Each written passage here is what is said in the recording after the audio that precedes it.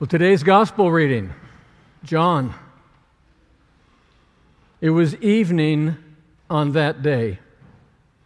The disciples had gathered in a small house, and they had locked the doors behind them because they were anxious. They feared that the deadly nightmare that had stripped them of their beloved teacher might also come looking for them. Fear and doubt took possession. Suddenly, without warning, the unexpected visitor appeared in the room and stood among them. Jesus spoke to the disciples. "Peace," he said. "Peace I be with you." How could this be? Everyone knew that the teacher had died, that he had been buried, and yet there he was in the room, in the midst, alive, speaking of peace. Today's gospel pulls back the cover of what is and what isn't, and it unveils the delicate balance between fear and doubt on the one hand, faith and risk on the other. Of course, we don't really have to be taught about fear and death, do we, really? I mean, now, if we've lived a few years in this earth and stayed alert, we have some sense of fear and doubt. Living daily life, eyes wide open, is bound to build up in us some sustaining level. For example, people worry about the persistent flow of migrants coming into this country over the southern border. We worry about the erosive effects of a sluggish economy. More than 20 years after the 9/11 attacks, we still fear the threat of another terrorist invasion. We tremble when school children and teachers and neighbors are mown down by gunfire in our neighborhoods. We're outraged and dismayed at the misplaced priorities of our elected leaders. Sometimes we're simply caught off guard by the unexpected moment. Fear and doubt pervade our life. Sometimes they make us want to just hunker down and hide in what we hope is a safe place, like the disciples did. And that's exactly what they were doing in today's gospel, lying low, keeping quiet.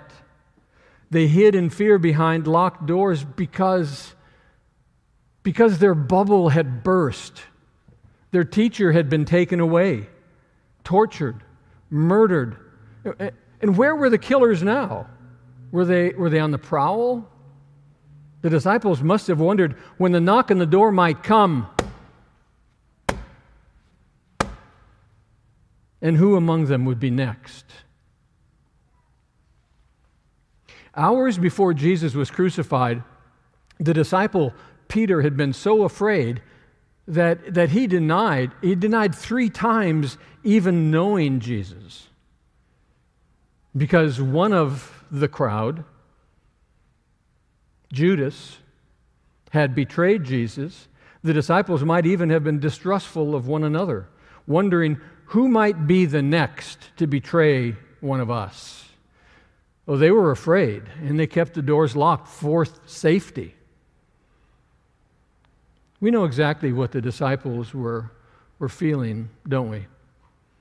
We know something about living behind locked doors in a time of fear in our lives. We too have been frightened we have been frightened disciples. And we know what fear leads to. It leads to insecurity and anger, anxiety, physical illness, emotional paralysis, compulsion, addiction, uncertainty, doubt. And all too often, out of a sense of perceived threat, fear leads us to acts of self-protection, even overreaction. And that's a dangerous brew.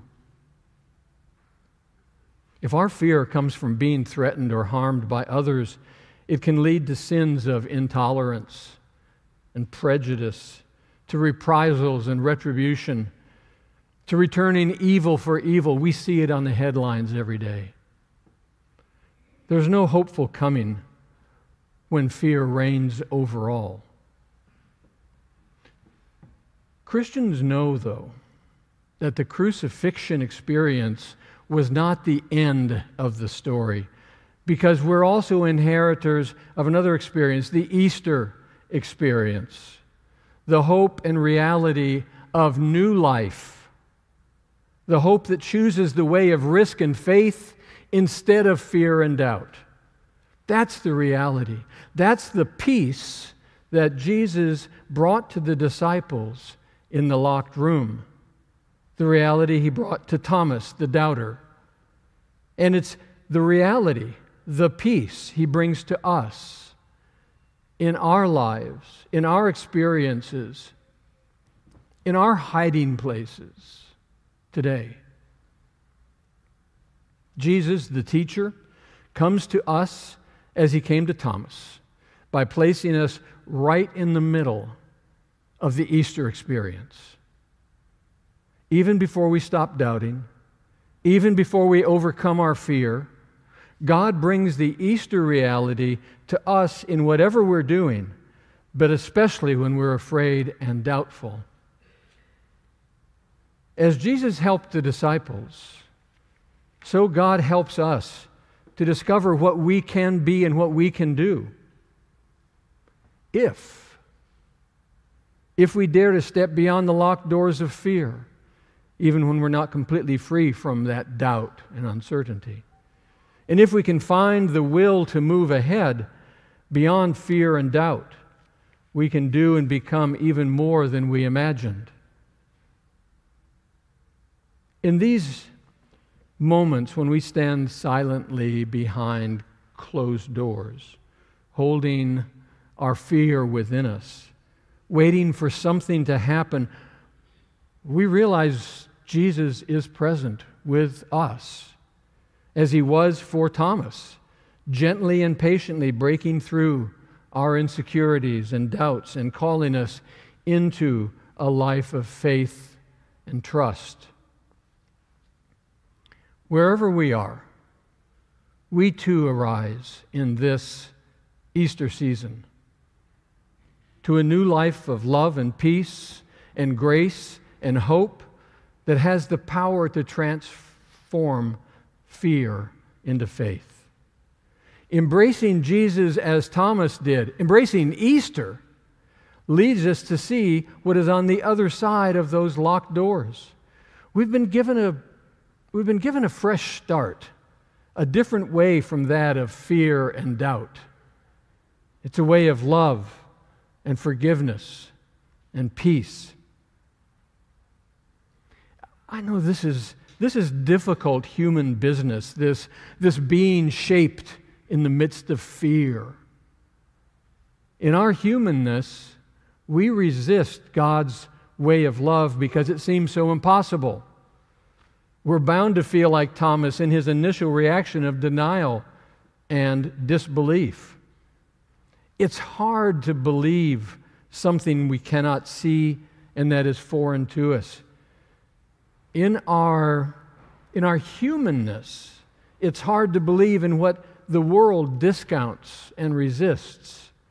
And it's hard to believe in the reshaping power of love and forgiveness and in the peace of God to overcome fear and to bring good out of evil. This is hard. And yet this is exactly what Jesus came to show Thomas, to show the disciples, to show us that God lives, God loves, and that God does not permit evil to win out over good.